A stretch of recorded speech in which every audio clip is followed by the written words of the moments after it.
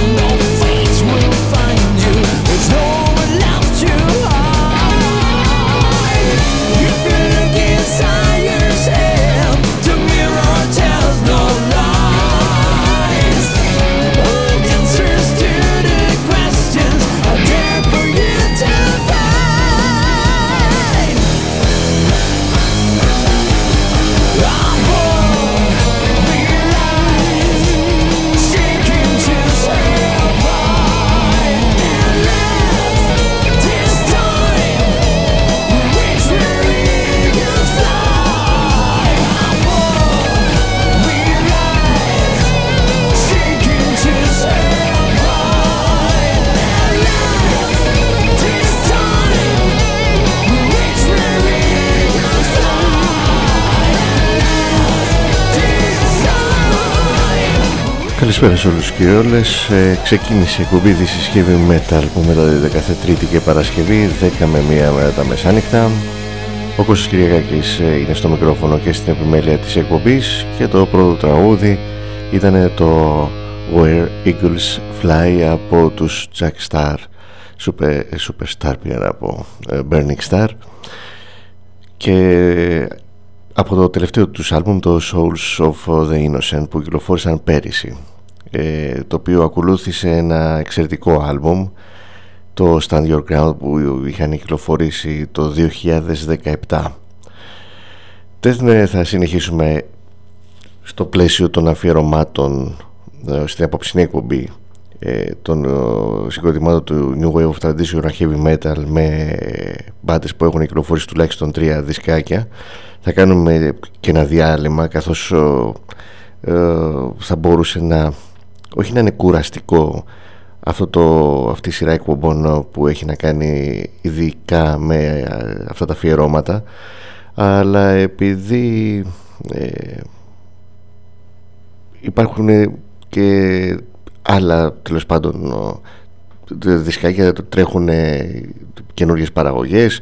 Έχουμε να θυμηθούμε και παλιότερες μπάντες, δηλαδή αφιερώνατε στην εκπομπή σε 2 συγκροτήματα όπως τελικά έχει αποδειχτεί μέχρι τώρα, που είναι πολύ καλό αυτό, γιατί σημαίνει ότι οι μπάντες αυτές έχουν υλικό για να καλύψουν τόσο χρόνο. Φανταστείτε ότι μέσα σε αυτό το χρόνο μπορούμε να ακούσουμε για παράδειγμα 30 συγκροτήματα. Θα προσπαθήσουμε να το κάνουμε αυτό με ένα μέτρο, διότι και για να μην είναι κουραστικό αυτό το σερί από αυτά τα αφιερώματα, αλλά και για να μην αδικήσουμε και τα υπόλοιπα συγκροτήματα, τα οποία είναι και αυτά κομμάτι της σκηνής, είτε παλαιότερα είτε καινούργιες μπάντες, οι οποίες περιμένουν και αυτοί στη σειρά για να ακουστούν κάποια στιγμή. Jack Star, Superstar πάλι πια, από Burning Star. Θα μπορούσε να ήταν Superstar. Εξάλλου έχει μια πολύ καλή δισκογραφία με τους Burning Star, το σχήμα αυτό του κιθαρίστα του Jack Star. Και πάμε στην επόμενη μπάντα που είναι ελληνική, είναι η War Drum, από το εξαιρετικό δισκάκι το Mavericks που κυκλοφόρησαν το 2021. Ακούμε το ομότιτλο τραγούδι του άλμπουμ.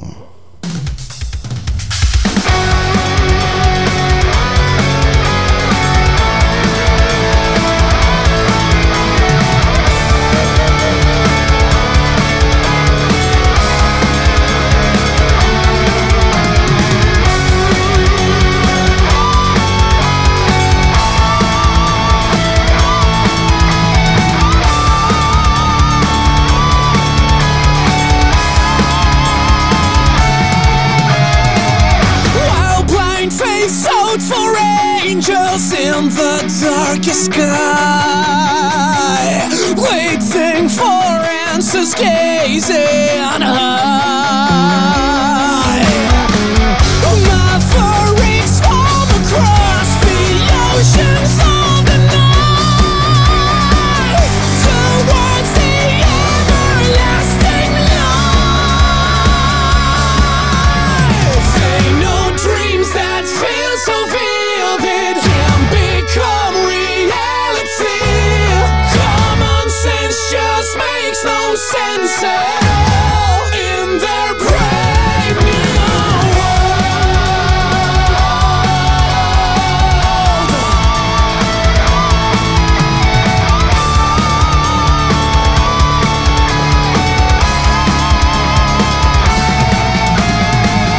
While reason stood behind their last line of defense, known by the fear of what might be.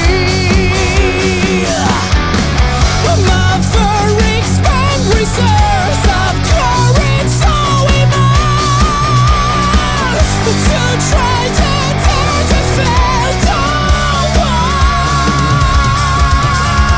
they know dreams that feel so vivid can become reality. Common sense just makes no sense at all in their brave new. They know dreams that feel so vivid can become reality. Common sense just makes no sense at all in their brave new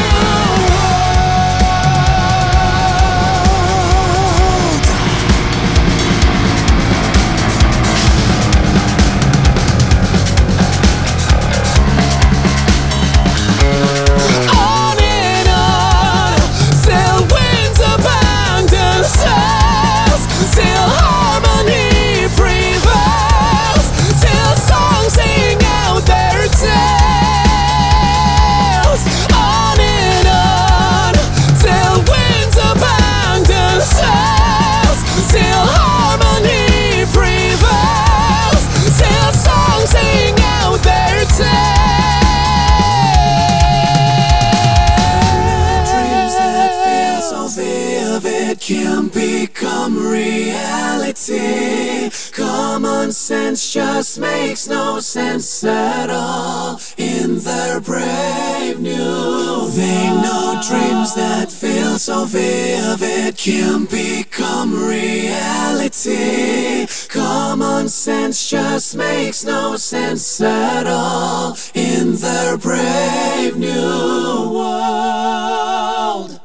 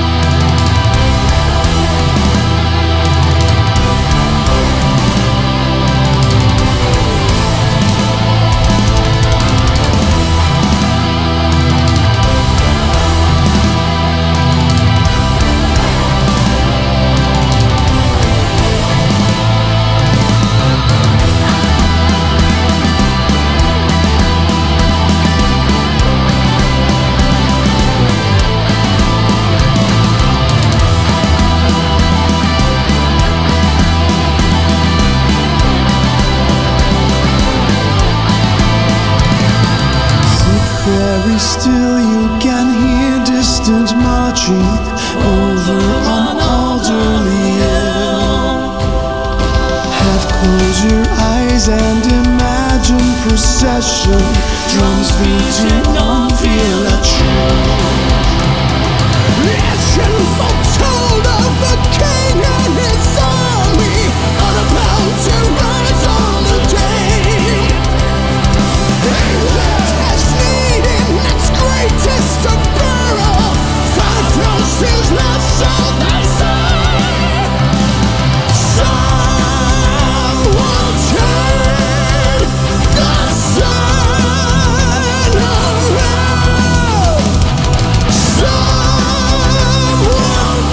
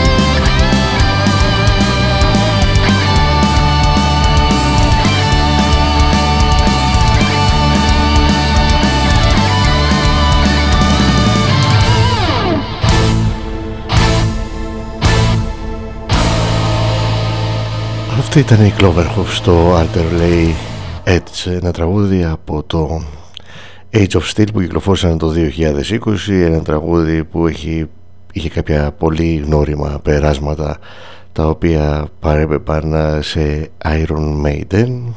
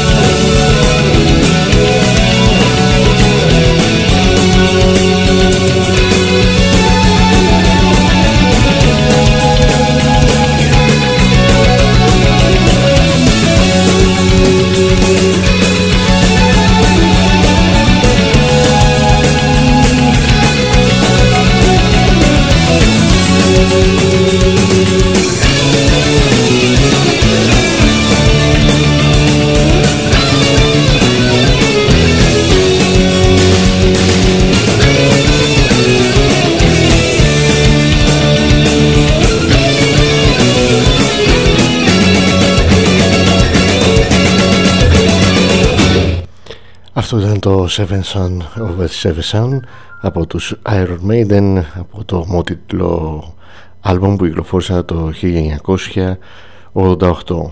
Και τώρα βέβαια μετά από ένα τέτοιο τραγούδι όπως το Seven Son είναι θεωρητικά πολύ δύσκολο να κολλήσει κάποιο τραγούδι και να σταθεί αντάξια απέναντι στο τραγούδι που ακούσαμε.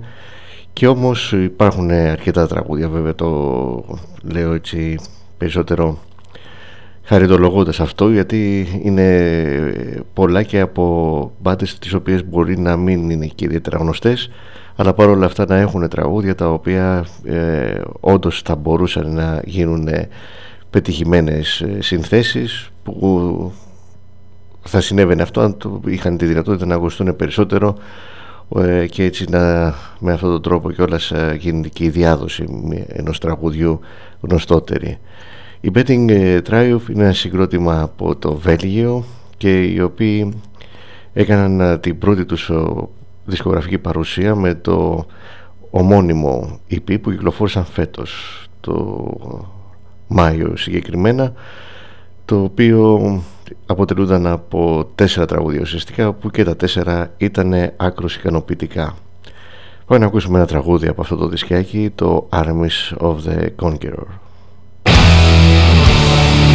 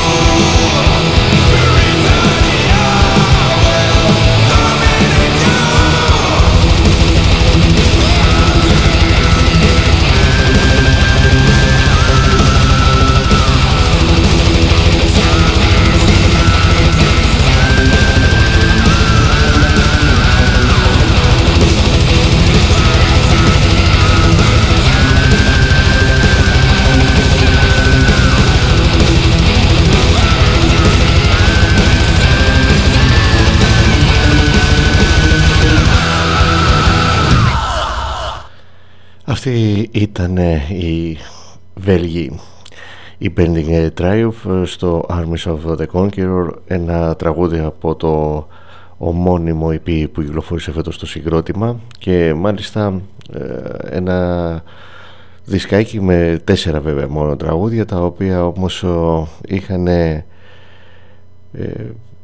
ήταν χαρακτηριστικές συνθέσεις με έντονα χαρακτηριστικά από epic metal, το οποίο λείπει βέβαια στη σκηνή εδώ και χρόνια. Δηλαδή όσο περνάει ο καιρός σπανίζουν οι μπάντες οι οποίες προσπαθούν να μπουν σε αυτή την αισθητική του epic metal, και εντάξει, είναι πολύ δύσκολο βέβαια από την άλλη να μπορέσει κάποιος να ασχοληθεί και να έχει κάποιο αποτέλεσμα όλο αυτό. Δεν είναι εύκολο για ένα συγκρότημα, είναι πολύ δύσκολος ο χώρος, και γενικότερα αυτό το οποίο έχω παρατηρήσει εγώ τα τελευταία χρόνια είναι ότι συνδυάζεται και με άλλες σκηνές το epic metal, και σπάνια θα συναντήσουμε συγκροτήματα τα οποία θα επιχειρήσουν να παίξουν το epic metal όπως της δεκαετίας του 80, που ήταν ήταν μέσα από το heavy metal. Δηλαδή θέλω να πω, ας πούμε, ότι υπάρχουν συγκροτήματα τα οποία το συνδυάζουν με Doom, ας πούμε, το epic metal, το οποίο βέβαια και το Doom είναι κομμάτι του heavy metal εννοείται, αλλά ακούγεται διαφορετικά. Δηλαδή αυτό το heavy metal, π.χ. τον Manowar, το οποίο όπως μετά από τόσα χρόνια έχουμε καταλάβει ότι ήταν ένα ύφος που πολύ δύσκολα μπορούσε ένα συγκρότημα να καταπιαστεί και να έχει κάποιο αποτέλεσμα. Ακόμα και για τους Manowar φανταστείτε ότι υπάρχει μια έτσι διχογνωμία, με την έννοια που σχετικά και με τους στίχους που μιλάνε για δράκους, για πολέμους, για πολεμιστές, και τέλος πάντων λειτουργούνται η μπάντα συνολικά, και όχι μόνο και για την αισθητική αυτή την οποία έχει μέσα από τις συνθέσεις της, αλλά όταν η κορυφαία μπάντα, η οποία μάλιστα δεν είναι κορυφαία στο ύφος αυτό, πρεσβευτής του epic metal φυσικά, αλλά μία από τις κορυφαίες μπάντες στο heavy metal γενικότερα, αντιμετωπίζεται με δύο τρόπους. Φανταστείτε αυτό πώς μπορεί να φαίνεται σε ένα συγκρότημα που θα ήθελε να έχει μια τέτοια αισθητική στη θέση της και να προσπαθήσει με αυτό το ύφος να πείσει τους οπαδούς της σκηνής ότι έχουν κάτι να πούνε. Τέλος πάντων, πάμε στη συνέχεια στο ίδιο ύφος τους Enchanter, οι οποίοι είναι μπάντα από τις Ηνωμένες Πολιτείες, από το Michigan, και βέβαια είναι ένα συγκρότημα το οποίο μόνο ένα single είχαν κυκλοφορήσει το 1990. Το τραγούδι που θα ακούσουμε είναι από το demo που είχαν ηχογραφήσει το 1988 και είναι το Tomb of the Unknown Soldier.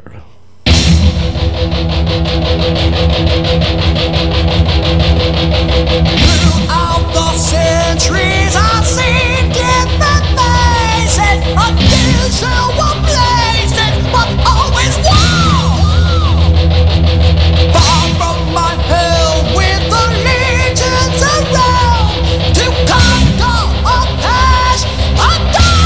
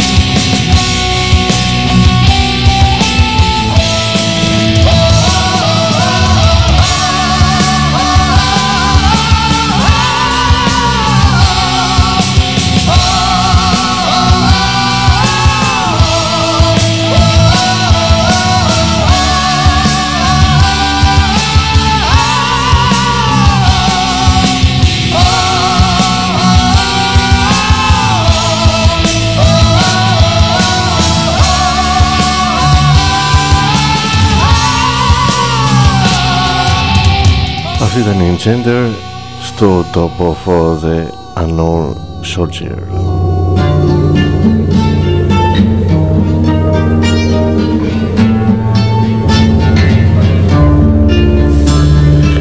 Η ηχογράφηση αυτή είχε γίνει σε demo το 1988.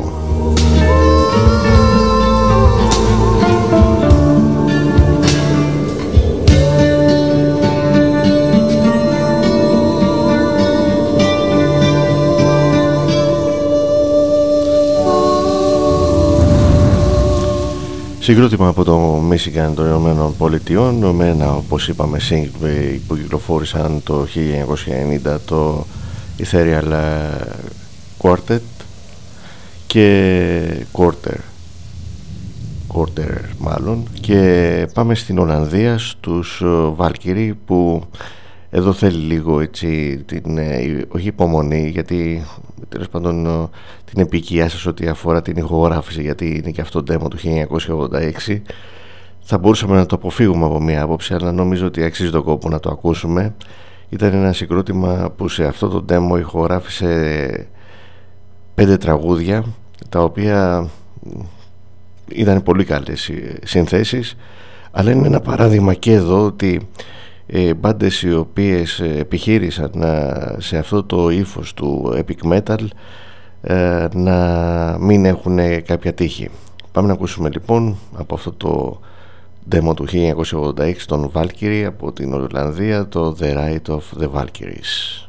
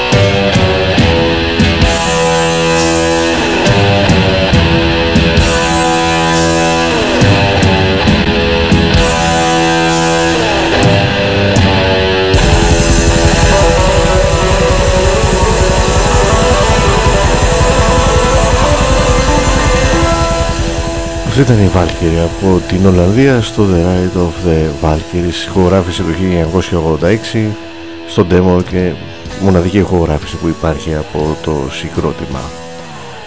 Και από την Ολλανδία πάμε στην Σουηδία, σε μια μπάντα που δεν είναι από τις γνωστές και μάλιστα παρότι το Thunderstreet που θα ακούσουμε έχει έτσι epic στοιχεία, το συγκρότημα γενικά δεν κινούνταν σε αυτό το ύφος. Είναι η Tempest, η μπάντα η οποία μόνο ένα EP κυκλοφόρησε, αλλά έχουν ηχογραφήσει πολλά demo και υπάρχει υλικό δηλαδή το οποίο έχει κυκλοφορήσει σε δύο συλλογές. Το Thunderstreet το EP κυκλοφόρησε το 1990, από το οποίο θα ακούσουμε το ομότιτλο τραγούδι.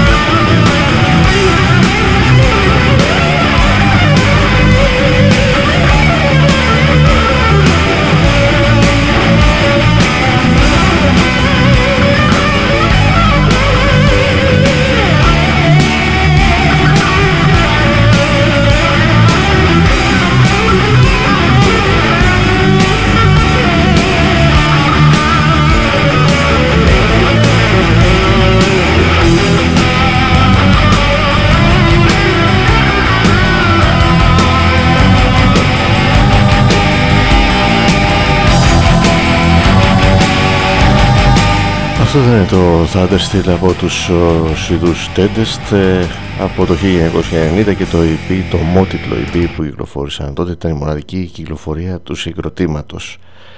Και θα παραμείνουμε στη Σουηδία και θα έρθουμε σε ένα παράδειγμα, αυτό που σας έλεγα νωρίτερα, που είναι και από τις καλές περιπτώσεις, η Sorcerer από τη Σουηδία, που είναι μια epic doom metal μπάντα, αλλά περισσότερο όμως είναι στο doom παρά στο, περισσότερο αισθητικά είναι στο epic metal, αλλά ηχητικά δεν έχει αυτό το epic heavy metal ήχο που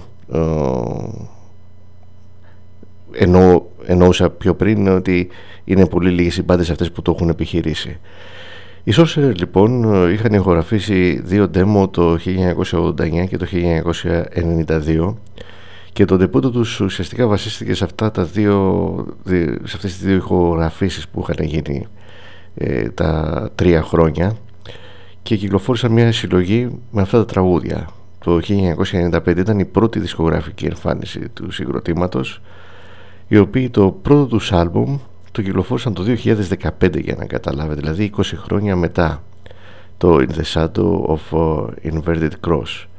Στην ουσία δηλαδή το συγκρότημα μέχρι το 1992 ήταν από το 1988, δηλαδή ουσιαστικά η ενεργή περίοδό τους ήταν κατά την ηχογράφηση των χρόνων, μάλλον της ηχογράφησης των 2 demo.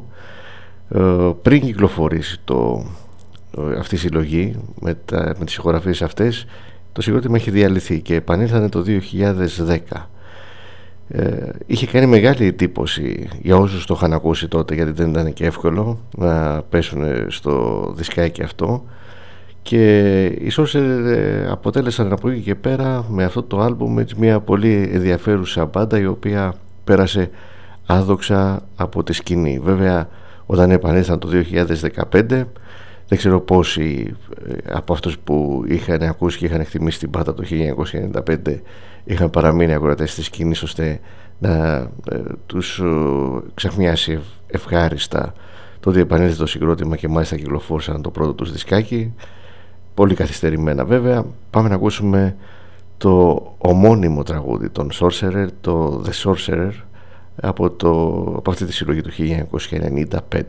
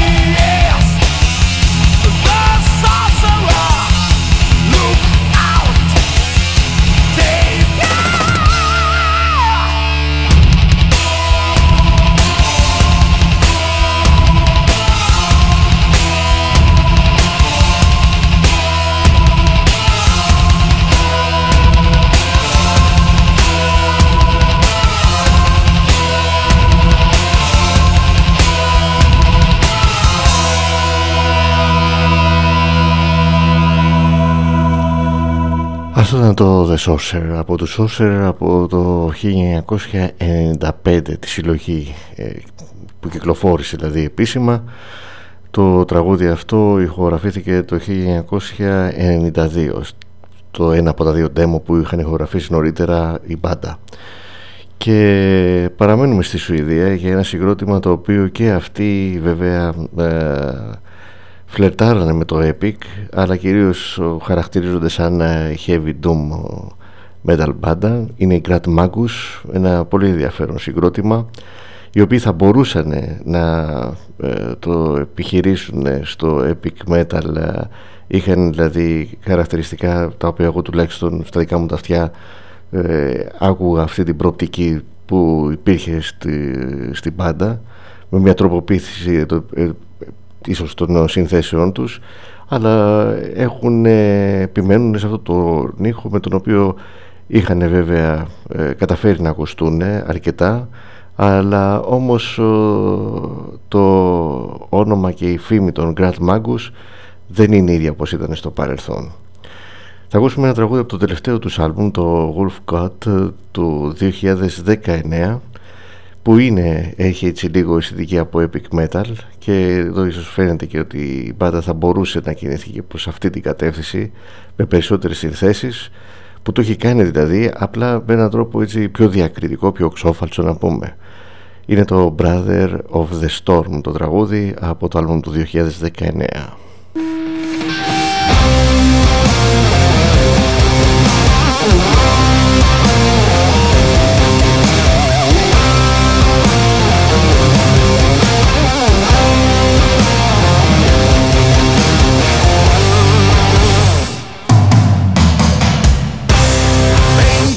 Forces sleeping deep within my heart, been searching through the ages in the dark, a secret that will put me to the test and guide me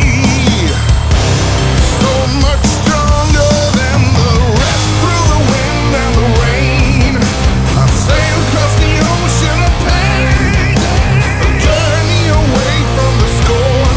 Time for the beast to be born, brother of the storm.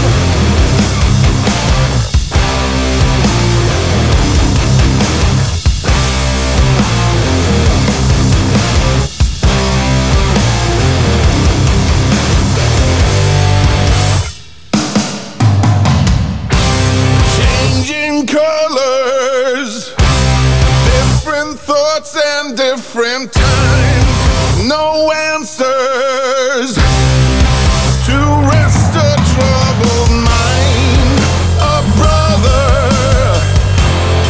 one who put me to the test and guide me, jaws of steel and fangs of death, through the wind and the rain. The circle is full once again. Oath of the moon has been sworn. This is the truth.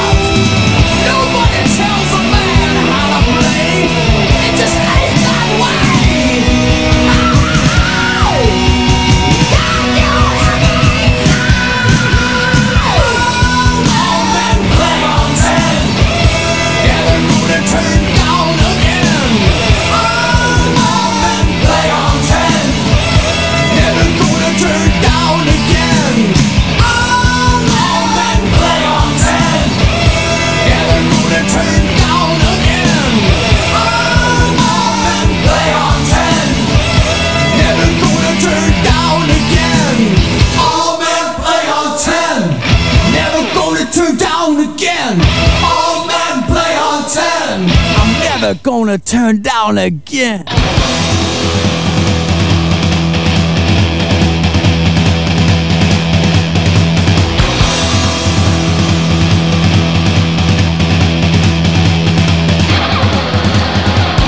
Above the wreckage of your mortal world I stand. Judgment passed, delivered by his hand. Now clear the smoke, there the ashes stand. A fitting tribute to mortality and man. What was written, foretold in dreams, in visions, apocalypse now seen. And all self-righteous fools who lived and blasphemed drink the wine of his anger, die with the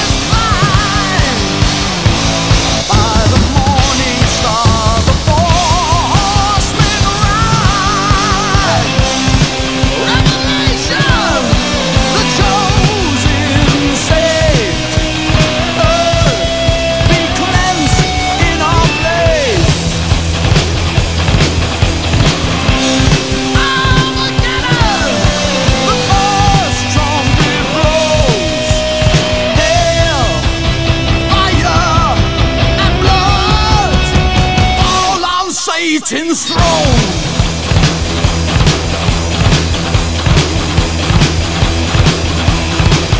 His hair as white as wool, his eyes like burning flame. He is the first and last, he brings the seven plagues.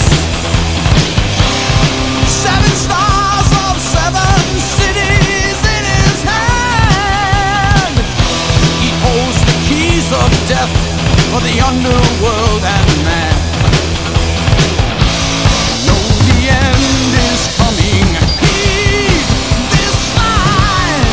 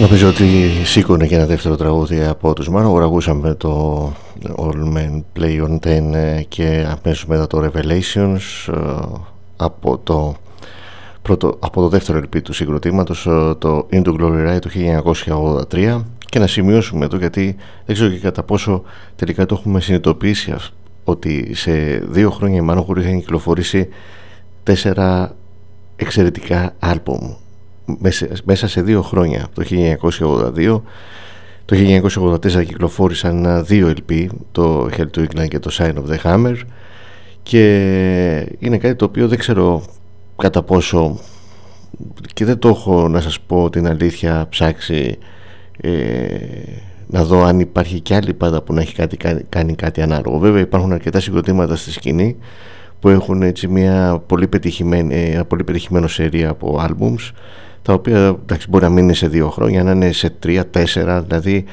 δεν ήταν κάτι από μία άποψη ασυνήθιστο αυτό από τους Manowar, παρότι είναι, ξεπερνάει κάθε φαντασία, έτσι, το να κάνει σε 2 χρόνια κάποιον να κυκλοφορήσει και να είναι τα πρώτα του δισκάκια, μάλιστα 4 από τα καλύτερα άλμπουμ στη δισκογραφία του. Δεν είναι καθόλου εύκολο από τη μία άποψη, αλλά δεν είναι και ασυνήθιστο, όπως είπα, για πάντες του heavy metal της δεκαετίας του 80, που φαίνεται ότι υπήρχε αστήρευτη έμπνευση και ήταν και ένα είδος το οποίο δεν είχε εδραιωθεί, φανταστείτε. Δηλαδή ότι οι Manowar κυκλοφόρησαν αυτά τα άλμπουμ στην Αμερική το 1984, άρχισε να γίνεται σκηνή το heavy metal. Και όταν λέω σκηνή, για να μην παρεξηγηθώ για όσους φίλους ακούνε, γιατί θα λένε καλά τι λέει αυτός, πιο 84 ρε παιδιά, υπάρχει από το 80 στην Αγγλία το heavy metal, ας πούμε, το New Wave of British Heavy Metal, για να, σαν σκηνή, που σημαίνει σκηνή ότι υπάρχουν αρκετά συγκροτήματα τα οποία παίζουν στο ίδιο ύφος και που αυτό συνιστά τη σκηνή. Δηλαδή δεν είναι σκηνή ότι δημιουργείται μια σκηνή, πρώτα το όνομα και μετά όσοι ενδιαφερόμενοι προσέλθετε. Η σκηνή ουσιαστικά διδραιώνεται μέσα από το γεγονός ότι υπάρχουν αρκετές πλέον μπάντες οι οποίες παίζουν σε ένα παρόμοιο ύφος ή ίδιο, και αξίζει αυτό να αποτελέσει, ας πούμε, ένα καινούριο μουσικό, να χαρακτηριστεί ως καινούριο μουσικό ρεύμα. Μην κοιτάτε για το punk. Το punk πρώτα ήταν το punk σαν ορισμός και μετά βγήκαν κάποια συγκροτήματα όσα βγήκανε, και γι' αυτό δεν ήταν ποτέ σκηνή το punk με την έννοια αυτή που συζητάμε τώρα. Ήταν έτσι για άλλους λόγους. Τέλος πάντων, να έρθουμε όμως στο σήμερα, γιατί έχουμε μια πάτα από τη Σκωτία ενδιαφέρουσα, η οποία είναι με heavy metal στο ύφος, αλλά έχει πολλά στοιχεία τα οποία θα μπορούσαν να παραπέμπουν στο Epic. Είναι η Rune Master, οι οποίοι έκανε τεμπούτο το 2015 και έχουν κυκλοφορήσει 3 EP και ένα άλμπουμ. Το άλμπουμ ήταν το 2020, το Wanderer, και ήταν μια πολύ καλή κυκλοφορία, από την οποία θα ακούσουμε το Raven Lord.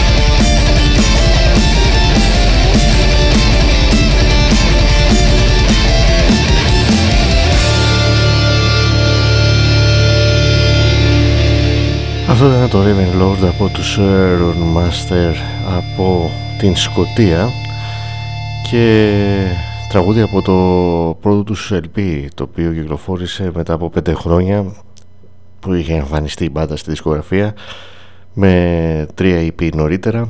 Το Water ήταν το album και πάμε στους Sellsword και αυτό συγκρότημα από τη Μεγάλη Βρετανία, από την Αγγλία. Οι Sellsword έχουν κυκλοφορήσει 2 άλμπουμ, το And Now We Ride το 2016 και το Unto The Bridge το 2019 κυκλοφόρησε αυτό το άλμπουμ. Από το πρώτο LP του 2016 θα ακούσουμε το τραγούδι The Seeds.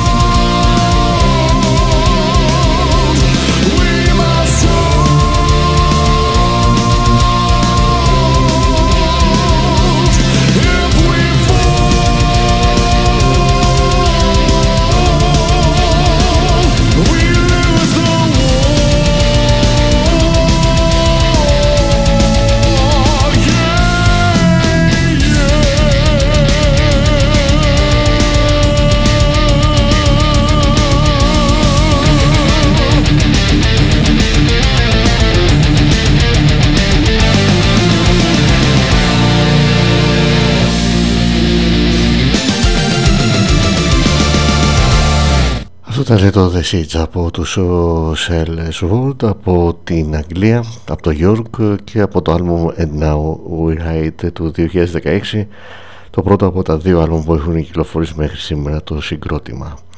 Η επόμενη μπάντα είναι από τις ΗΠΑ, από την Ινδιάνα, είναι η Sovereign Child, οι οποίοι εμφανίστηκαν με το Warrior of Light το 2011 και το δεύτερο άλμπουμ τους κυκλοφόρησε το 2020, το Rise of the King, από το οποίο θα ακούσουμε το Valhalla's Calling.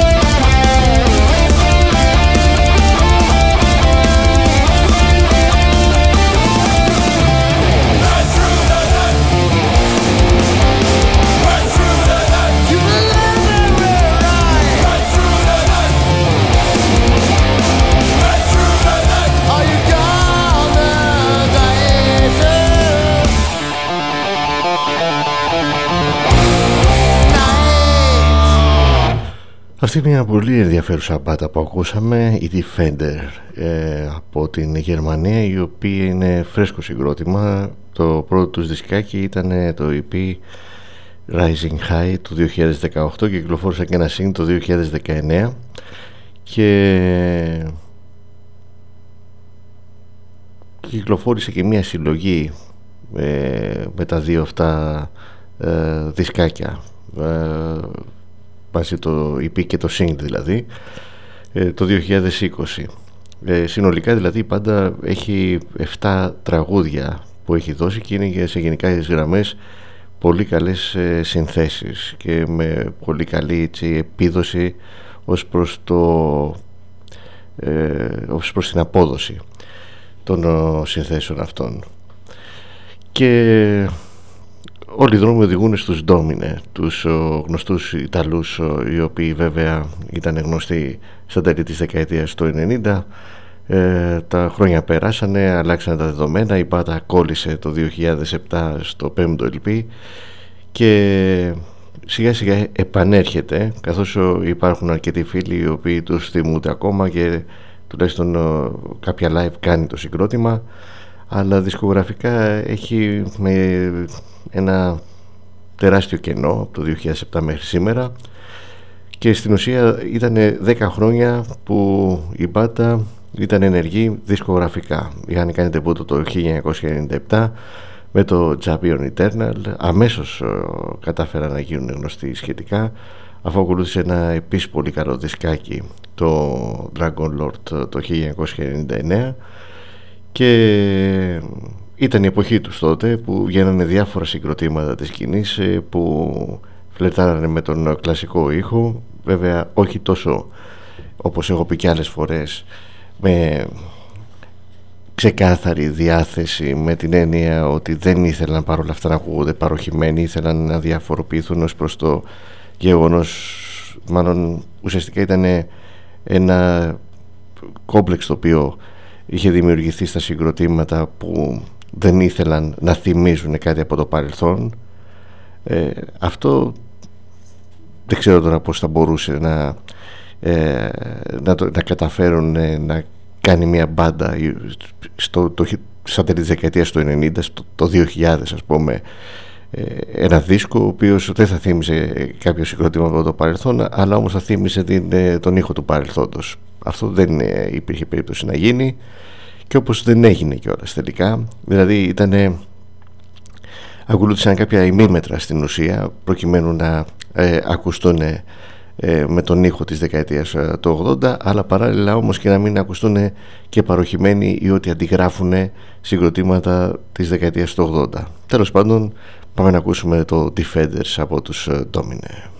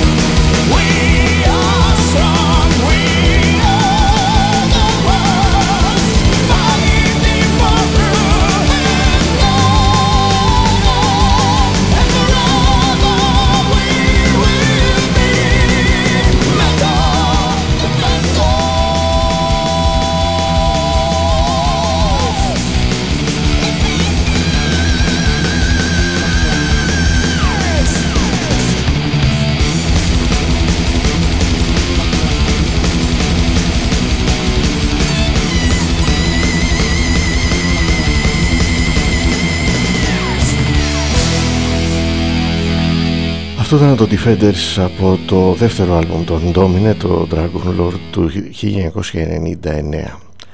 Θα παραμένουμε στην Ιταλία, διότι η Ιταλία είναι μια χώρα που έχει αρκετά συγκροτήματα τα οποία έχουν έτσι, παίζουν συμφωνικό power metal και έχουν έτσι, δεν ξέρω τώρα, και λόγω κουλτούρας έχουν μια πετυχημένη, αν θέλετε, προσέγγιση αυτού του είδους, σε αυτό το ύφος μάλλον. Ένα από τα συγκροτήματα τα οποία μου έχουν κάνει εντύπωση και παρακολουθώ είναι οι Derdian, οι οποίοι εμφανίστηκαν το 2005. Δεν τους είχα πάρει χαμπάρι τότε, εννοείται, από τόσο νωρίς. Πολύ αργότερα άκουσα το συγκρότημα και διαπίστωσα ότι από το 2005 έχουν κυκλοφορήσει νέα άλμπουμ και τέλος πάντων είναι ένα καλός αριθμός κυκλοφοριών για ένα συγκρότημα οι οποίοι δεν ήταν ιδιαίτερα γνωστοί. Και από τους Derdian θα ακούσουμε από το Revolution Era, που ήταν το 7ο LP της μπάντας, κυκλοφόρησε το 2016, το τραγούδι Burn.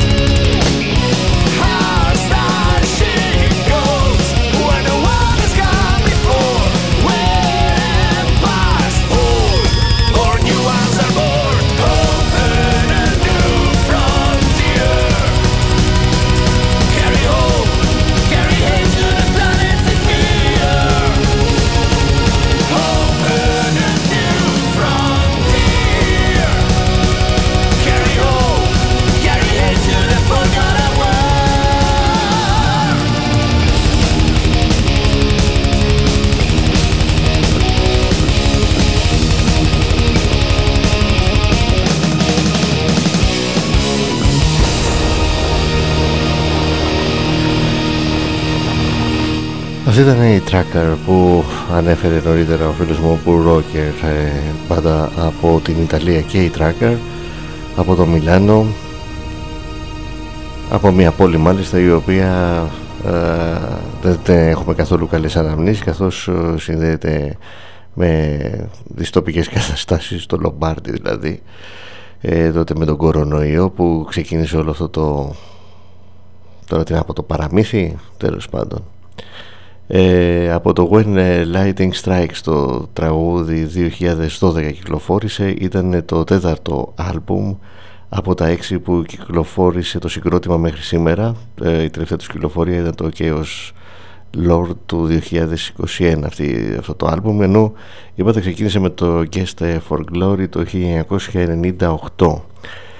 Και θα παραμείνουμε στην Ιταλία και μάλιστα στο Λομπάρντι. Είναι η Frozen Crown η μπάντα που θα ακούσουμε, καινούριο συγκρότημα, εμφανίστηκαν το 2018 με το Fallen King.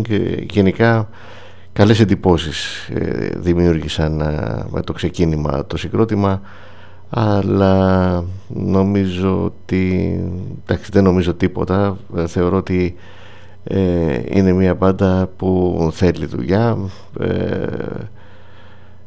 Έχουν 3 κοριτσάκια στη σύνθεση του συγκροτήματος που φαίνονται πιτσιρίκες, δηλαδή, εντάξει, τώρα μου πείτε γιατί και άντρες να ήταν νεαρότερης ηλικίας, εντάξει, δεν φαίνονται το ίδιο όπως και να έχει. Αυτό δεν ξέρω, αυτή η εικόνα μπορεί και να έχει και θετικά, αλλά μπορεί να έχει και αρνητικό αποτέλεσμα, τη σύνθεση της μπάντας εννοώ. Οι Frozen Crown κυκλοφόρησαν το Call of the North φέτος, το Μάρτιο, και είναι στα 4 LP, ενώ το τραγούδι που θα ακούσουμε είναι ένα τραγούδι το οποίο πραγματικά είναι εντυπωσιακό,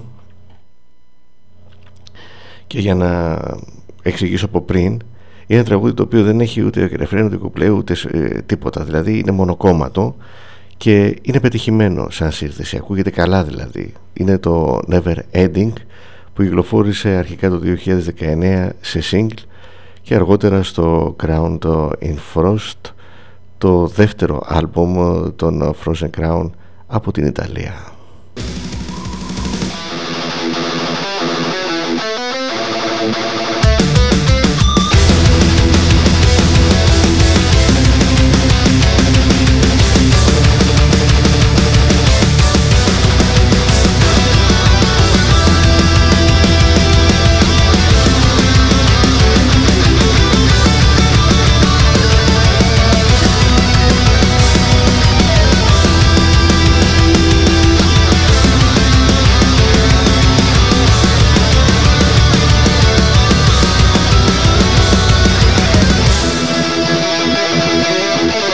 We'll be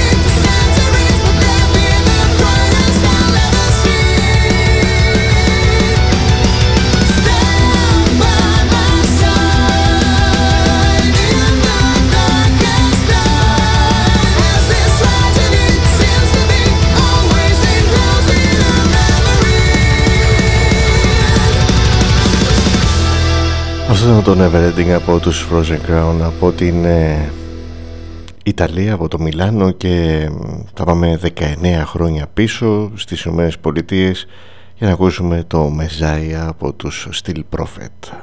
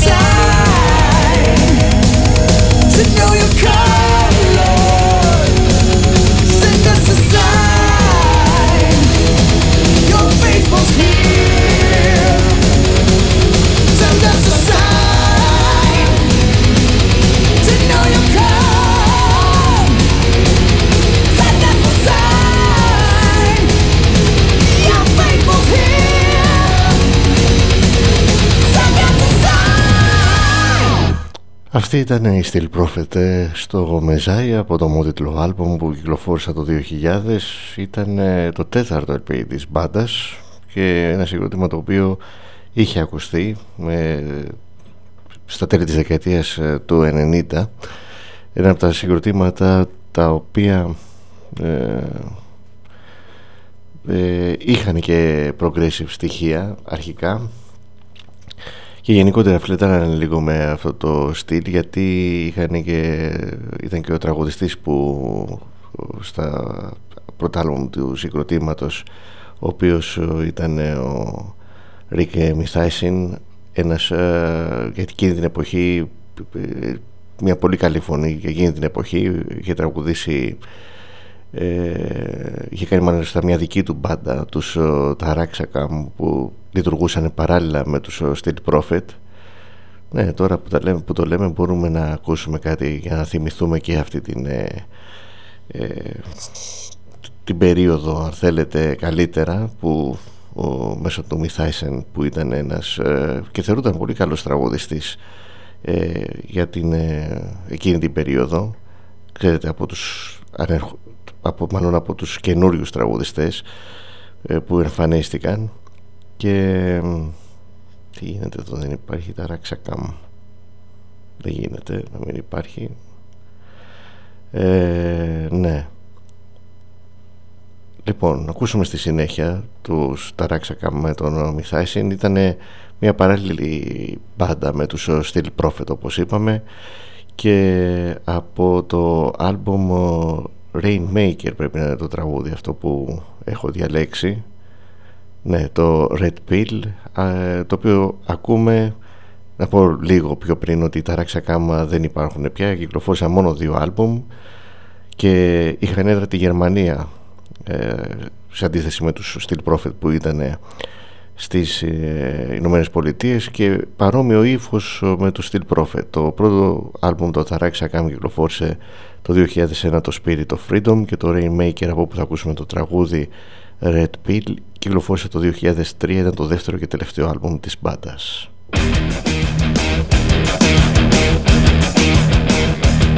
Have you heard about the Red Pill?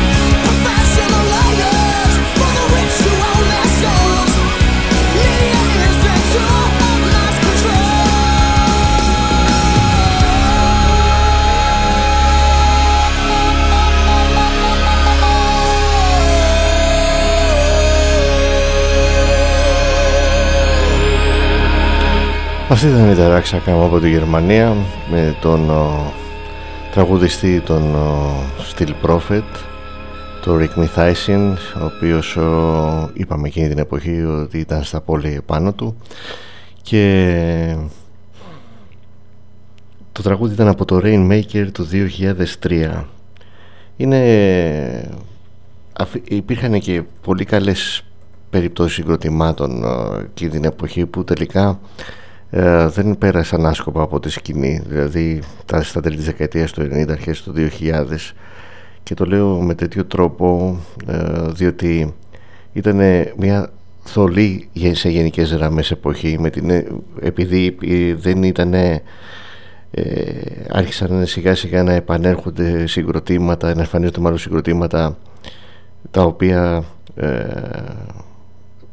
χρησιμοποιούσαν τον ήχο της δεκαετίας του 80, ο οποίος την δεκαετία του 90 χαρακτηρίστηκε παροχημένος, αλλά είπαμε με έναν τρόπο έτσι λίγο πιο δειλό σε σχέση με την σκηνή του New Wave of Traditional Heavy Metal που το έκανε μετά το 2010, και υστερούσε ίσως λίγο στο πιο, να πω, αυθεντικό, στο λιγότερο επιτιδευμένο, χωρίς να σημαίνει βέβαια ότι ακούγονται όλα τα τραγούδια τους ή τα δισκάκια τους έτσι επιτιδευμένα.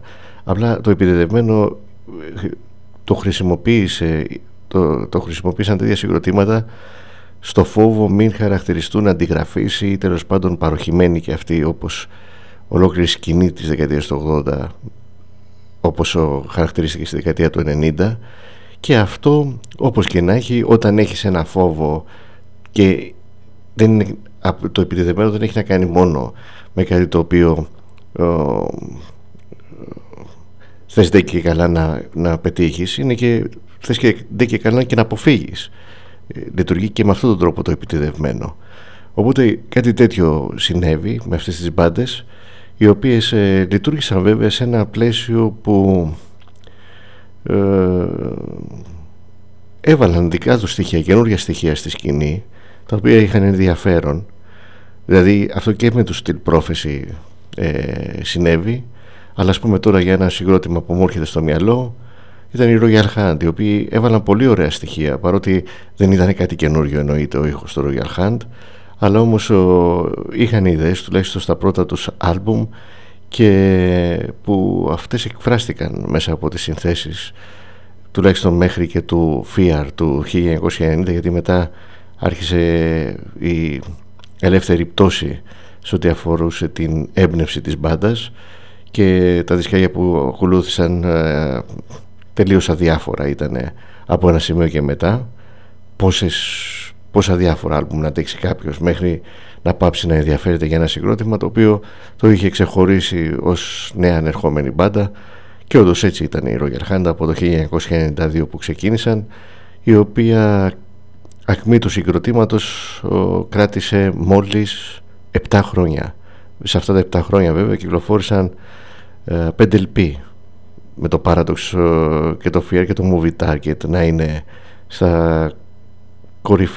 στις κορυφαίες μάλλον κυκλοφορίες της μπάντας, αλλά εντάξει και το Clone in the Mirror που ήταν λίγο διαφορετικά η μπάντα, δηλαδή ουσιαστικά από το Paradox βρήκε τον ήχο της, και πάμε να ακούσουμε από το Fear του 1999 το Lies.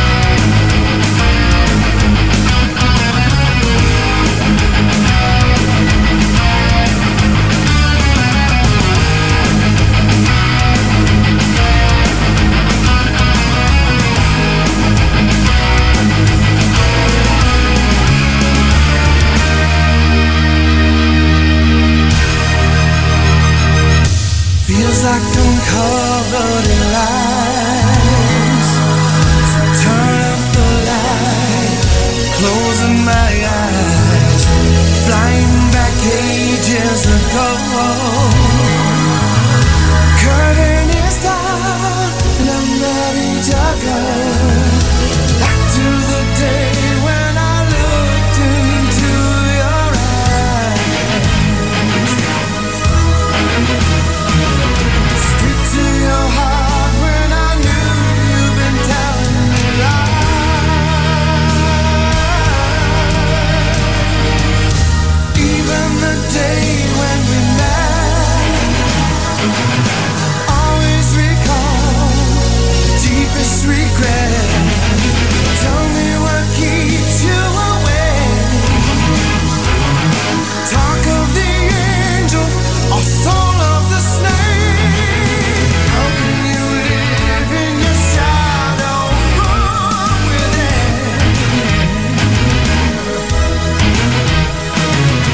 Hiding away from the light in the river of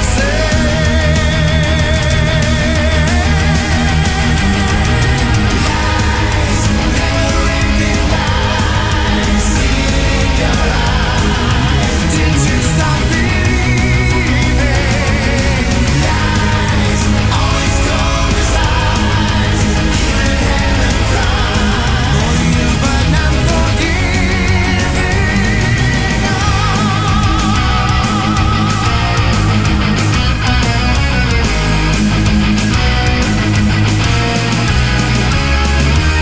dealing with you on my own. Losing my faith, so I have to be strong. Crossing the sea of mistrust, while looking for gold, but you're covered in dust. How can you live in your shadow from within?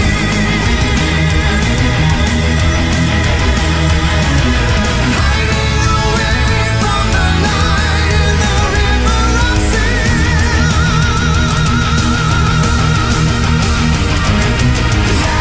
Lies, never-ending lies, see it in your eyes. Did you stop believing? Lies, always cold as ice.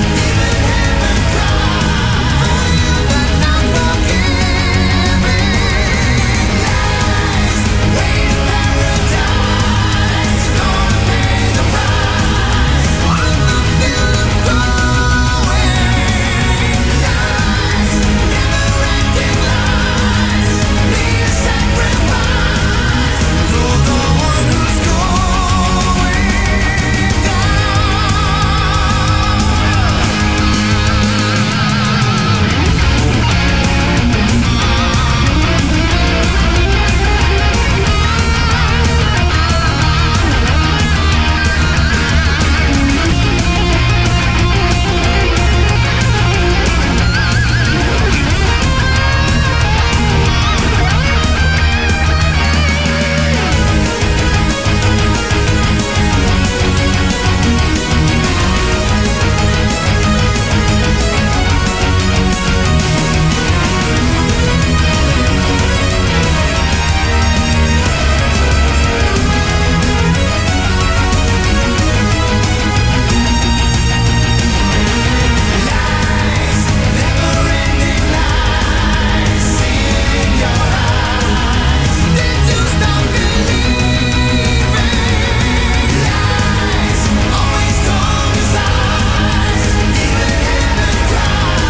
for you, but not forgiving. Lies, way to paradise, gonna pay the price. On the field of growing.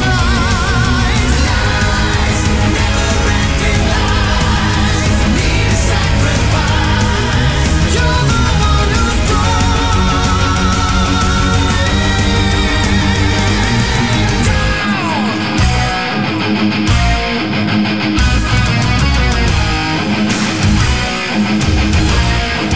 Αυτό ήταν το Lies από το μόνιτλο άλμπουμ των Royal Hunt που κυκλοφόρησαν το 1999.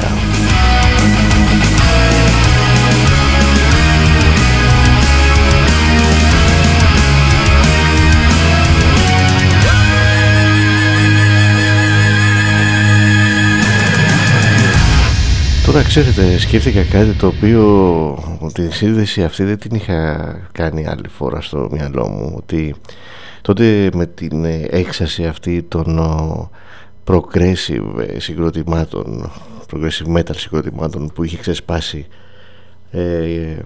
μάλλον είχε κορυφωθεί στα μέσα της δεκαετίας του 90,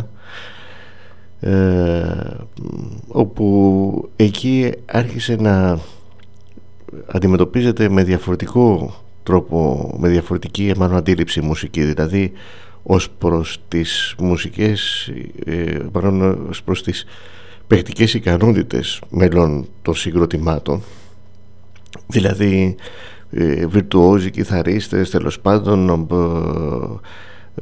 συγκροτήματα τα οποία είχαν έτσι μια δυνατή μουσική παιδεία, την οποία ας πούμε ξέρω εγώ την παρουσίαζαν μέσα από τα δισκάκια τους και που μπορεί να μην ήταν τόσο ξεκάθαρες οι συνθέσεις τους, γι' αυτό και τον λόγο κιόλας ας πούμε χαρακτηρίστηκαν ή μπήκαν σε αυτό το τρένο του progressive, επειδή δεν μπορούσαν να ενδεχομένως να γράψουν κάτι πιο βατό, και στο οποίο βέβαια αυτό το πλαίσιο επικράτησε και μια φλιαρία από μεριάς των μουσικών, όπου οι συνθέσεις βασίζονταν κυρίως σε αυτό το τεχνικό κομμάτι και τις δυνατότητες των μελών της μπάντας, τις παιχτικές. Και πώς το συνδέω τώρα αυτό με το ότι επειδή είχε δημιουργηθεί και όλη αυτή η κατάσταση με τη δεκαετία του 80, η οποία χαρακτηρίζονταν, είχε έτσι από τα μέσα κυρίως προσπαθούσε να περάσουν ότι ήταν μια παροχημένη δεκαετία πλέον, ότι η μουσική προχωράει, τα πράγματα αλλάζουν, εμφανίζονται καινούργιες μπάντες, να μην κολλάμε στο παρελθόν κλπ. Εδώ μεταξύ στα μέσα της δεκαετίας του 90 ίσως και το power metal είχε πλέον κάπως κορεστεί, οπότε συγκροτήματα τα οποία μπορεί να μην είχαν την έμπνευση για να κάνουν κάποια άλμπουμ όπως αυτά τα οποία θα περίμενε κάποιος ακροατής, ιδίως άμα ήταν από τη δεκαετία του 80, αλλά έτσι έμαθαν και πολλοί ακροατές που ξεκίνησαν να ακούνε με συγκροτήματα από τις δεκαετίες του 90 ότι έχουν διαφορετική αντίληψη για τον όρο άλμπουμ σε σχέση με αυτόν ο οποίος υπήρχε στη δεκαετία του 80. Ήταν πολύ βολικό λοιπόν να δημιουργηθεί μια σκηνή όπου βέβαια ήταν πιο δουλεμένη μουσική, οι οποίοι εμφάνιζαν μια μπάντα η οποία έπαιζε progressive, που δεν βασίζονταν τόσο πολύ στη σύνθεση, μια σύνθεση με το, πώς να πούμε, με τη δομή του heavy metal, δηλαδή που να πρέπει να πετύχεις τα κουπλέ, το ρεφρέν να ταιριάζει, το σόλο να είναι φάμιλο με τις μελωδίες των υπολείπων. Αυτό δεν είναι, φανταστείτε πόσο δύσκολο μπορεί να είναι για να το πετύχει κάποιος. Οπότε δεν ήταν πιο εύκολο να βρεις ένα θέμα όπως κάνω στη jazz, ας πούμε, ξέρω εγώ, που είναι το κύριο θέμα του κομματιού, και μετά να αρχίζουν και να σολάρουν ή να τζαμάρουν, ας πούμε, οι παιχταράδες που ήταν στα διάφορα συγκροτήματα. Δηλαδή η θολούρα που υπήρχε τότε σε σχέση με το τι θα παίξουμε τώρα, μη μας πούνε ότι πάμε να παίξουμε όπως στη δεκαετία του 80. Από την άλλη, το ότι υπήρχε έτσι μια έμφαση περισσότερη στο τεχνικό μέρος παρά στις μελωδίες ή τέλος πάντων σε μια ολοκληρωμένη σύνθεση. Έτσι λοιπόν νομίζω ότι αυτό που πρέπει να ενθάρρυνε πολύ τη δημιουργία μιας τέτοιας σκηνής, ήταν ίσως πιο βολικό για τους καλλιτέχνες και ήταν και κάτι διαφορετικό σε σχέση με τη δεκαετία του 80. Δηλαδή στη δεκαετία του 80 δεν έβγαινε κανένας να πει ότι είμαι μουσικάρα, ας πούμε. Και αν θυμάστε, δηλαδή ο Σατριάνη ήταν ο οποίος θεωρούταν έτσι βιρτουόζος κιθαρίστας, ο οποίος από την άλλη δεν έχει συνθέσεις, δηλαδή που να πεις ότι είναι πολύ λίγα τα κομμάτια στα πολλά δίσκα για τα οποία έχει γράψει, που θα πεις ότι θα βάλω να ακούσω Σατριάνη τώρα, ή Στιβάη που ήταν και αυτός στη δεκαετία του 80 θεωρούταν έτσι μεγάλη, φοβερός μουσικός, έτσι, που ασχολούνταν πολλοί κόσμος μόνο και μόνο, δηλαδή είχαν γίνει σήμα κατά τεθέν της κιθάρας, ας πούμε, του κιθαρίστα. Τέλος πάντων, δεν υπήρχε στη δεκαετία του 80 αυτό. Δηλαδή και με τις φωνές το διεκρίνει ο κόσμος αυτό. Δεν ήταν κάτι που έβγαινε ο άλλος και έλεγε είμαι φωνάρα, ας πούμε, ακούστε με. Σαν τον φίλο και από τους Hammerfall, πώς το λέγανε, που λέγε Scream for me Athens. Λοιπόν, και τέλος πάντων αυτό που θέλω να πω λοιπόν, ότι μπορεί και να έπαιξε κάποιο ρόλο όλο αυτό, γιατί ούτως ή άλλως υπήρχε ένα θέμα και το οποίο εξακολουθεί και υπάρχει μέχρι σήμερα, δηλαδή που λέγαμε ότι καλά, τι γίνεται, δεν μπορεί να κυκλοφορήσουν άλμπουμ όπως κυκλοφορούσαν στη δεκαετία του 80 ενώντας ολοκληρωμένα. Υπήρχε πρόβλημα και δεν ξέρω τώρα αυτό που ακριβώς οφείλονται το πρόβλημα. Νομίζω πάντως ότι περισσότερο οφείλονταν στο γεγονός ότι οι μουσικοί πλέον της σκηνής είχαν αρχίσει να διαφοροποιούνται σε σχέση με τους μουσικούς της δεκαετίας του 80 ως προς την εκπαίδευσή τους ως μουσικοί, δηλαδή ότι ήταν πλέον αποδίδα, δεν ήταν αυτοδίδακτοι, ότι είχαν έτσι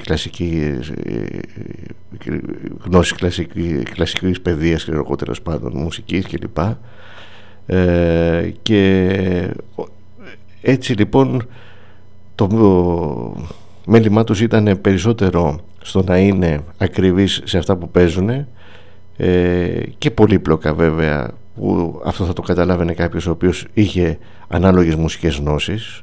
Δεν θα το καταλάβαινε ένας μέσος ακροατής ο οποίος δεν ξέρει μουσική, δεν μπορεί να διακρίνει, δηλαδή ας πούμε αυτά τα πολύ έτσι τεχνικά ή τέλος πάντων να ακούει το παίξιμο και να πηγαίνει το μυαλό του στην παρτιτούρα, για παράδειγμα.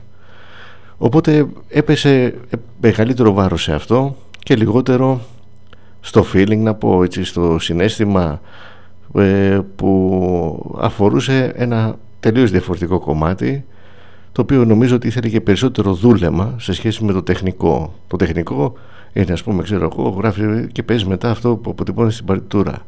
Το να βγάλεις όμως συναίσθημα, αυτό είναι και θέμα timing, δηλαδή να σου κάτσει η κατάλληλη στιγμή να μπορέσεις, ας πούμε, αυτό το πράγμα να το αποτυπώσεις με κάποιο τρόπο. Είναι πολύ διαφορετικό και είναι και πιο δύσκολο, θεωρώ. Και αυτή νομίζω είναι και η διαφορά της δεκαετίας του 80 με τις επόμενες δεκαετίες που ακολούθησαν και που ελπίζουμε, αλλά όμως δυστυχώς δεν είμαστε ικανοί λόγω το πώς διαχειριζόμαστε την κατάσταση, αυτό το πράγμα να το ακούσουμε από πάντα στο New Wave of Traditional Heavy Metal, το οποίο το πετυχαίνουν εν μέρη με έναν έτσι πιο διακριτικό ίσως τρόπο, να έλεγα, με την έννοια ότι δεν έχουν φτιάξει τις χιτάρες, τις κομματάρες, ας πούμε, ξέρω εγώ, οι οποίες συνδέθηκαν ή θα συνδεθούν με πολύ ωραία άλμπουμ, τα οποία υπάρχουν πολύ ωραία άλμπουμ που κυκλοφορούν, αλλά λείπουν αυτά τα πώς το λένε, το σημείο αναφοράς για το κάθε δισκάκι που κυκλοφορεί. Και εμείς βέβαια από την άλλη δεν είμαστε ικανοί να μπορέσουμε να τα αξιολογήσουμε, γιατί τα ακούμε πολύ επιφανειακά, γιατί έχουμε πολύ υλικό να ακούσουμε, πολλές προτάσεις που υπάρχουν και που είναι διαθέσιμες, και έτσι λοιπόν δυστυχώς ενώ μπορεί να υπάρχουν οι προϋποθέσεις, δεν είναι η κατάλληλη στιγμή για να μπορέσουμε να τις διαπιστώσουμε. Να διαπιστώσουμε δηλαδή ότι επανέρχεται σε μια έτσι υγιή κατάσταση αυτό με την μουσική, σε ό,τι αφορά τη σύνθεση και σε ό,τι αφορά την έννοια του άλμπουμ ως κυκλοφορία και ως κομμάτι έκφρασης κάποιας μπάντας, που δεν αφορά μόνο το τεχνικό μέρος, όπως είπαμε, αλλά αφορά πολύ πιο χαρακτηριστικά αυτό το οποίο βγαίνει από τους ίδιους τους μουσικούς και όχι από τις γνώσεις τους στη μουσική, και το οποίο είναι και αυτό που θα αγγίξει και τους ακροατές. Τώρα το άλλο, ας πούμε το τεχνικό, αν δεν ξέρει κάποιος από μουσική, δεν έχει ειδικές γνώσεις, άμα ακούσει κάποιον και πει ότι αυτός είναι τρομερός και βορβαρδίζεται με μια τέτοια πληροφορία από περιοδικά, από φίλους, από οπουδήποτε τελικά, αυτός είναι φοβερός κιθαρίστας, το ένα το άλλο, και να μην ξέρει θα πει, για να το λένε, καλώς θα είναι. Άμα δεν ξέρεις, πώς θα το κρίνεις? Δηλαδή, και από την άλλη, εδώ υπάρχει αυτό είναι ένα κομμάτι σημαντικό για τον ακροατή, ότι αν δεν εμπιστεύεται κιόλας στον εαυτό του, δηλαδή ότι ρε παιδιά, εγώ αυτό που ακούω δεν μου κάνει καμία εντύπωση, Μπορεί να είναι καλός, να είναι χρυσός, οτιδήποτε. Δεν καταλαβαίνω Χριστό όμως, θα μπορούσε να πει κάποιος. Και που θα ήταν και αλήθεια, έτσι. Φανταστείτε όμως πόσο πιο δύσκολο είναι να πει ένας ακροατής σε ένα κύκλο αυτό το πράγμα, από το να πει ναι, τρομερός πραγματικά. Δηλαδή δεν παίζεται ο τύπος και δεν έχει καταλάβει Χριστό το μεταξύ αυτός που το λέει αυτό, αλλά που να μπλέκει τώρα και να εξηγεί και να... αφού δεν έχει να πει και κάτι, δεν μπορεί να το στηρίξει δηλαδή με κάποιο επιχείρημα που να έχει να κάνει με αυτό το οποίο παρουσιάζεται ως αρετή του συγκεκριμένου μουσικού, ας πούμε. Αλλά ο άλλος σαν ακροατής περιμένει να ακούσει κάτι το οποίο να τον αγγίξει. Δεν περιμένει τώρα να κρίνει έναν κιθαρίστα πόσο καλός είναι, ας πούμε, ξέρω εγώ, βάζει αυτόν που παίζει. Τι να το κάνει δηλαδή, και άμα παίζει και πολύ καλά, αν δεν τον αγγίσει, τι να το κάνει, να τον καμαρώνει? Πάμε με την ευκαιρία να ακούσουμε ένα τραγούδι από το Carving Stone, τον Shadow Gallery. Ήταν το δεύτερο άλμπουμ της μπάντας που κυκλοφόρησε το 1995, δεύτερο άλμπουμ από τα 6 που κυκλοφόρησε το συγκρότημα, με τελευταία κυκλοφορία έχουν κολλήσει Shadow Gallery στο Digital Ghost του 2009.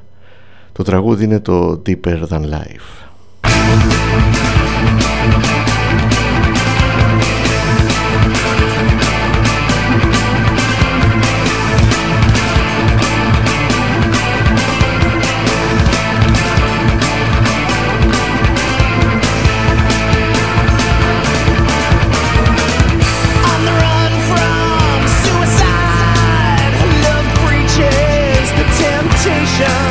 On the edge, boy, what's inside? You better look, you better run and hide. A storm's coming, a hurricane.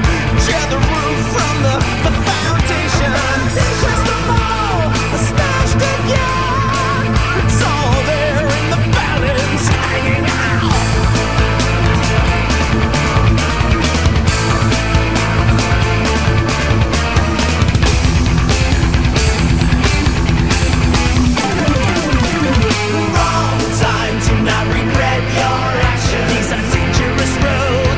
Travel tonight. I'm tuning into you. Your eyes are faintly glowing. Can't you see the truth? My mind is deeper than light. It's a strange dream, and I know you're in it. Turning to a rainbow by your fingernails. I'm shining bright as a star. My thoughts become electric. 'Cause my soul is alive. It's deeper than life.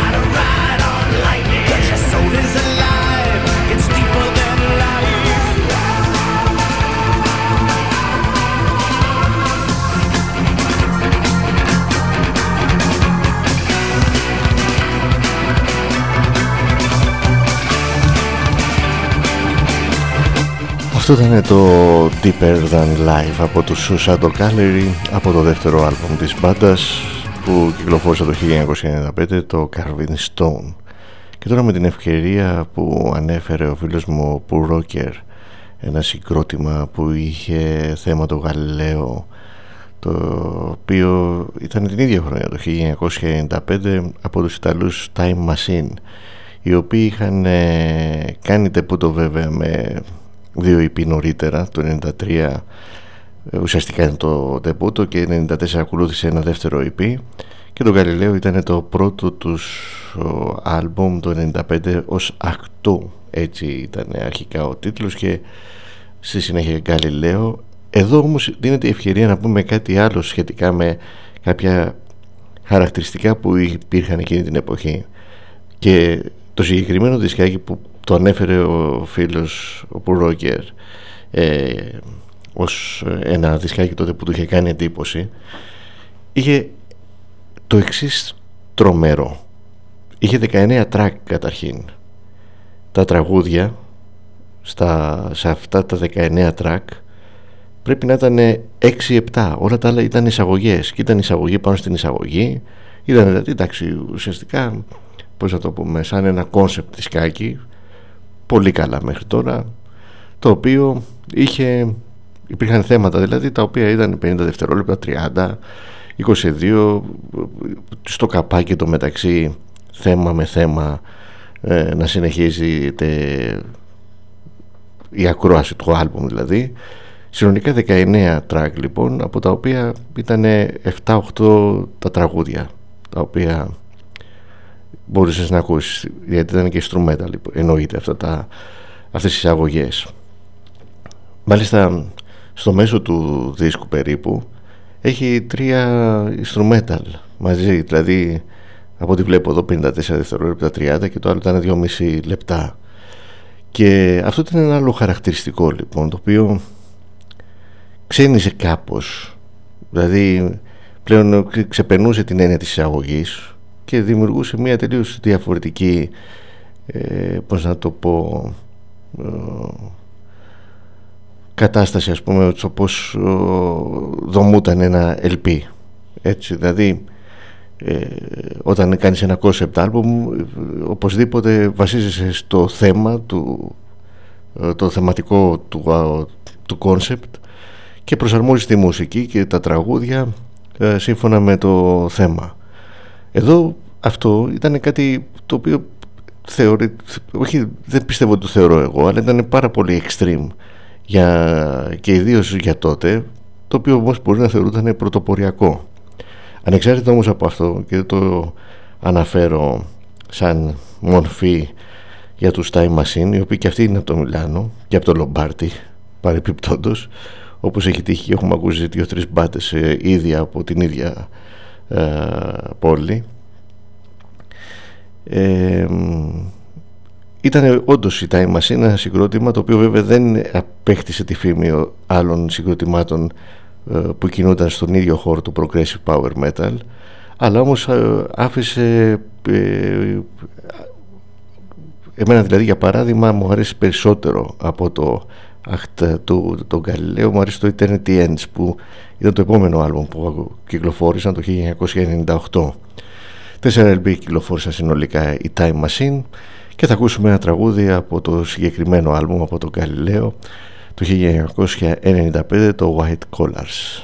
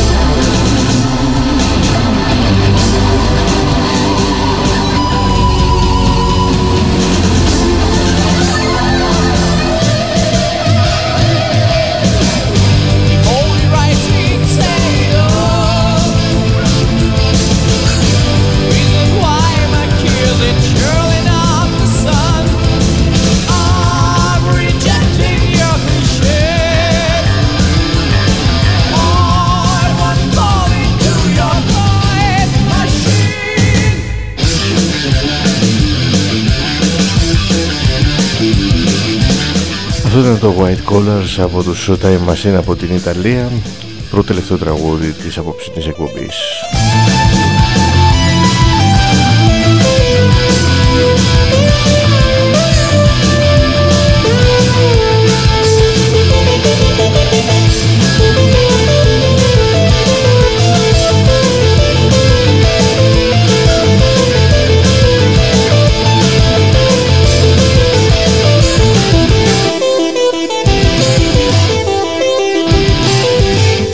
Το τελευταίο τραγούδι θα είναι από το καινούργιο άλμπουμ των Tyrant από την Σουηδία. Τι εστί Tyrant τώρα, για όσους φίλους δεν ξέρουν, είναι πρώην μέλη των Enforcer, οι οποίοι κυκλοφόρησαν το δεύτερο τους άλμπουμ, το Besat, και οι οποίοι τραγουδούν, νομίζω όλα τα τραγούδια τους είναι στα σλάβικα.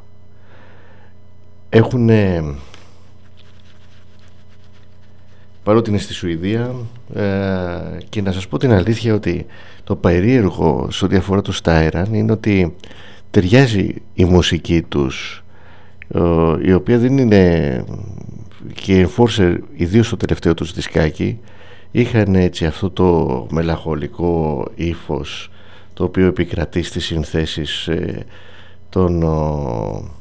το Tyrant, παρότι μπορεί να είναι πιο γρήγορο το κομμάτι τους, το τραγούδια τους, αλλά δεν ξενίζουν τόσο πολύ όσο θα περιμέναμε τα σλάβικα ως γλώσσα έκφρασης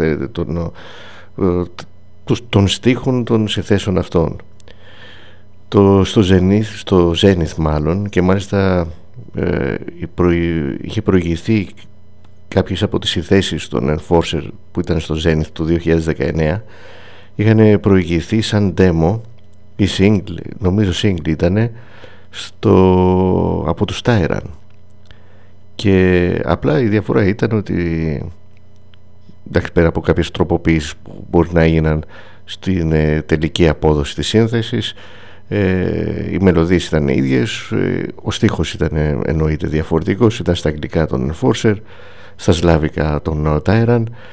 Τέλος πάντων, είναι και πως ο καθένας τώρα ακούει όλο αυτό το πράγμα, δηλαδή με το στίχο αυτόν στα σλάβικα. Τέλος πάντων, δεν μας ενδιαφέρει, εμείς κρίνουμε και τη μουσική εξάλλου περισσότερο από το στίχο, εγώ τουλάχιστον με ενδιαφέρει περισσότερο. Και με αυτό το τραγούδι, το οποίο δεν τολμώ καν από τον τίτλο γιατί σίγουρα θα το πω λάθος, από το Tyrant θα ολοκληρώσουμε την εκπομπή. Την εκπομπή This is Heavy Metal μου μεταδίδεται κάθε Τρίτη και Παρασκευή 10 με 1 μετά τα μεσάνυχτα. Ο Κώστας Κυριακάκης ήταν στο μικρόφωνο και στην επιμέλειά της. Θα τα πούμε πάλι την Τρίτη, μία μέρα μετά τα Χριστούγεννα. Ναι, θα γίνει η εκπομπή κανονικά στις 10 το βράδυ. Καλό Σαββατοκύριακο να έχουμε, καλά Χριστούγεννα και καλό ξημέρωμα, και εμείς συνεχίζουμε παρά το κλίμα των ημερών σε heavy metal διάθεση, οπότε τα λέμε πάλι την Τρίτη στις 10 το βράδυ.